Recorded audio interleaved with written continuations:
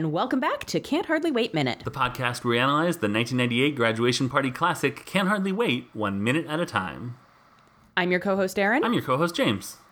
And this is Minute 58, which I have beginning with the roadie, I think, or bassist, whatever he is, the guy who isn't T-shirt guy or the drummer or the lead singer. I think he's the bassist. Yeah. Saying, way to go, man, to the T-shirt guy. Right. And I have it going through William attempting to leapfrog over the microphone stand, maybe, or maybe he's just doing a jump with it. I can't quite tell what he's doing, but there is a leap and a mic stand and William all involved. Yes, we have the continuing of the blaming of the T-shirt guy for the dissolution of the band. Yep, because it's all T-shirt guy's fault. Never mind that the drummer and the singer were the ones fighting. Right. And the singer quit because the drummer insulted him. Right. But, you know, whatever, it's T-shirt guy's fault. Exactly. Ugh, T-shirt guy. The Yoko Ono of Love Burger. Love Burger. Yeah. So then we meet a new character. We do, and I am excited to hear who this guy is. Yeah, his name is, the character's name is Headbanger. Okay. The actor's name is Steve Monroe. Okay. He played Frank Tobin in Miss Congeniality. Yes, that's okay. I knew I recognized him from something, and I kept thinking that he looks like he could be the younger brother of the guy who plays Champ in Anchorman. Okay, David Koechner, yeah. Yeah, but I'm like, I know it's not him. But I couldn't figure out what I knew him from, and I bet it's Miss Congeniality. So then he was Geordie Raines in The Following, which was a show that Kristen and I watched. Did you watch The Following? That sounds vaguely familiar. Was that the one that was like, who killed Rosie, whatever? I think that's The Killing. Okay, you're right. That was The Killing. Then no, I don't think I watched The Following. So The Following had Kevin Bacon, who played a specialist in cults, and he put away this guy who the character's name was Joe. He's been in other things, and he was this leader of this cult who Kevin Bacon put away, and so this guy sort of gets his cult people to like go ruin Kevin Bacon's life and stuff, and then he gets out of jail and stuff. It was pretty good. It's hard to describe, but it turned out to be pretty good. Interesting. And I don't remember who Geordie Raines is specifically, but he was in that, and then he was Scott Proctor in 20 episodes of Crazy Ex-Girlfriend. Okay. And then I wrote, he's also in Austin Powers. Okay. As the character's son. And then I was like, he's the guy at therapy with Scott Evil and Dr. Evil that is across the way. There's a therapy session where Dr. Evil's trying to connect with Scott Evil and Seth Green is doing his absolute teen angstiest. Mm-hmm. There's another dad and son that are connecting.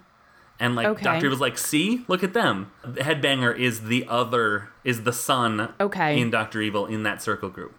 And I thought, for a second, my brain was like, was David Koechner the dad in the circle? Oh, that would have been good. It would have been good. It would have meant that your brain had a secret little compartment where it was like, hey, here's something that you're going to store for no reason whatsoever. And then it brought it out early, but it wasn't that, so there's no secret compartment. If I may give everyone a peek behind the curtain, my brain has many of those compartments. Very rarely is there actually a reason for me to trot any of that information out. I think a podcast is the closest chance, though. Yes.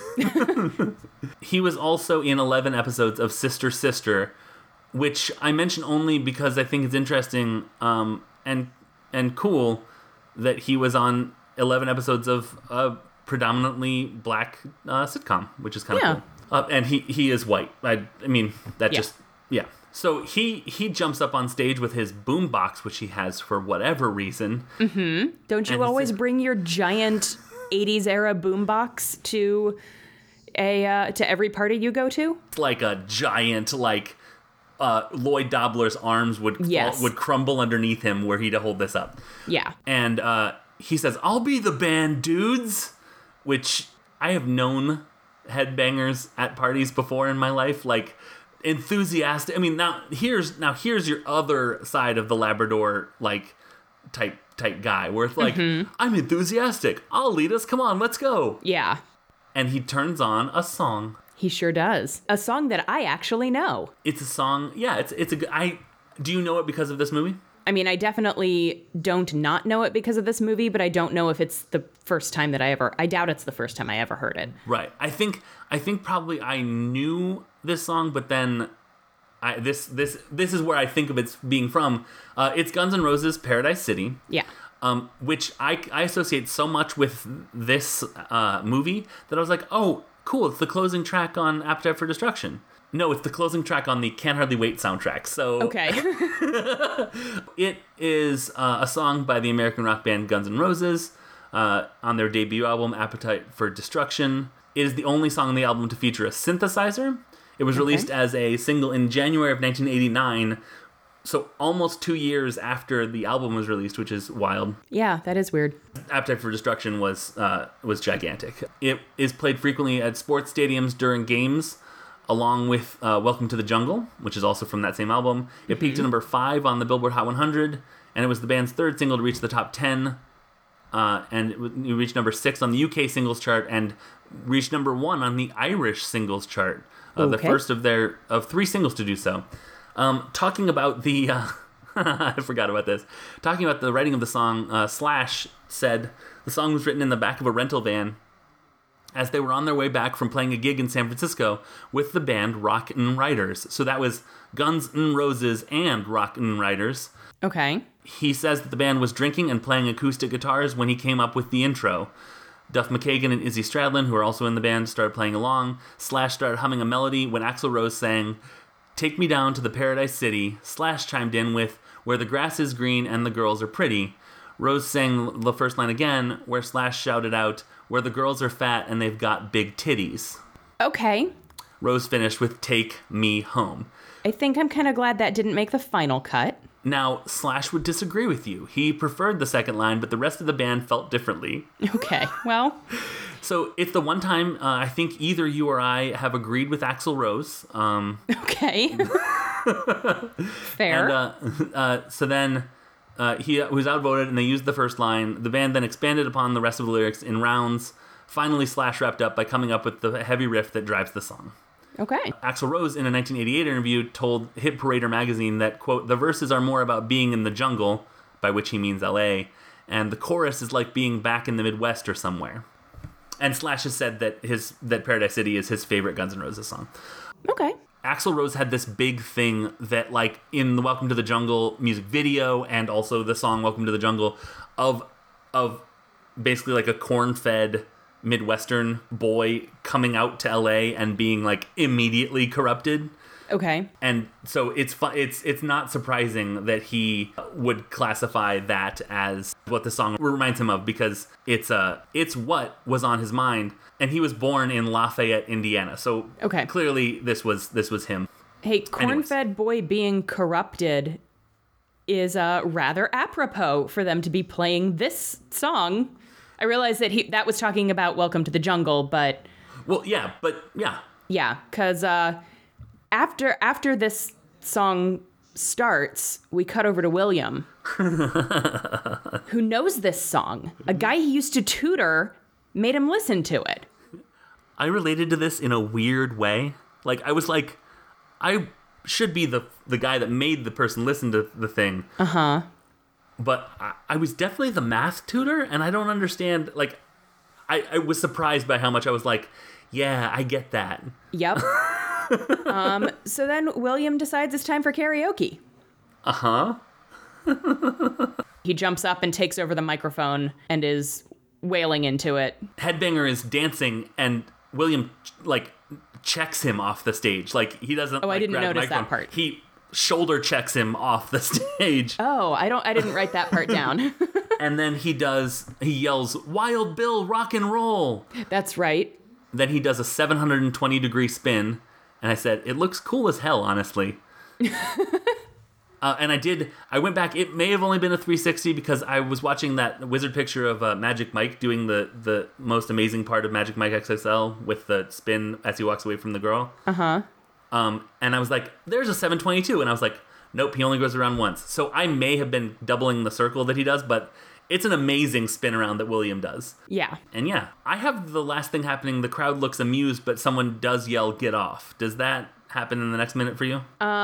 I don't know. I had ended it with William trying to do a leapfrog or something with the mic stand, and then the next minute I just wrote down William dancing. Okay, so I will just say this here. Yeah. So everyone sort of looks amused, but someone on the soundtrack goes, "Get off!" Which made me think of Crossroads, where someone yells, "Get off the stage!" Yep. Which made me feel good, because that has karaoke in it, too. Uh-huh. Although I will say, William is feeling his karaoke a whole lot more than Brittany and her friends were just right off the bat. It takes them a little bit to warm up, but he's feeling it before he's even on that stage. That's very true. That's very true. You know, Welcome to the Jungle, Paradise City and I Love Rock and Roll kind of have similar beginnings, like drum parts. Yep. Interestingly. Yeah, I can see that. Yeah.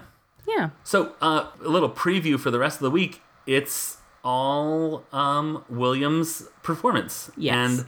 And there are some things that I'm excited to talk about. But why don't I do social media so we can get to them? Go for it. We are on Twitter as a podcast at JE_Minute Movies. And I am individually on Twitter at Unabashed James. And I'm at Unabashedly Aaron.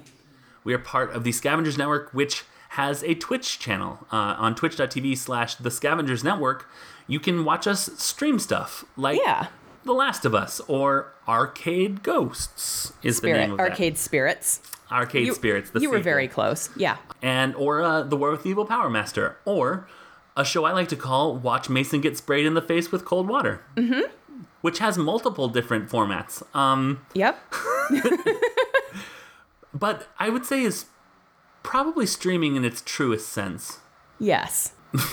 It is hilarious. If listener and Aaron, if you haven't watched Mason Get Sprayed in the Face with Cold Water, it is a must-see. I haven't yet, and I can't wait until I have the opportunity to do so, because Mason and Colin are two of my favorite people. Yeah. Mason committing to a bit is one of my favorite things. Yeah. And I just find people being sprayed in the face with cold water amusing in general. I didn't think I did, but I do. It's a weird thing. I've never really thought about it, but once you first told me about this, I was like, yeah, no, that's actually, I can see that being quite entertaining, yeah. Mason was adjusting the nozzle at one point. Uh-oh. And I couldn't get to coffee fast enough to pay. Like, I missed it. Like, it sprayed him right after, but I was like, why don't I have this on an Insta-buy basis? Yeah. Oh, man. Because they don't have it, but it's very worth it. So that's twitch.tv/The Scavengers Network. And if you want to see Mason get sprayed in the face with cold water, I'm sure that they give you instructions on how to do that in the stream, but basically you donate to Mason's coffee account, and every time somebody donates, Mason gets sprayed in the face. And it's delightful. It's so good.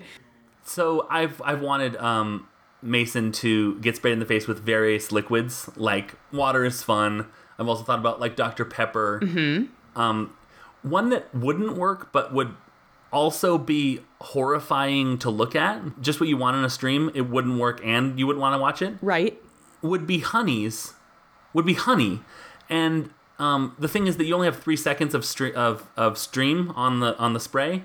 So it wouldn't be a lot of honey, but I guess it just makes me think about how time is honey's. Go hot dogs.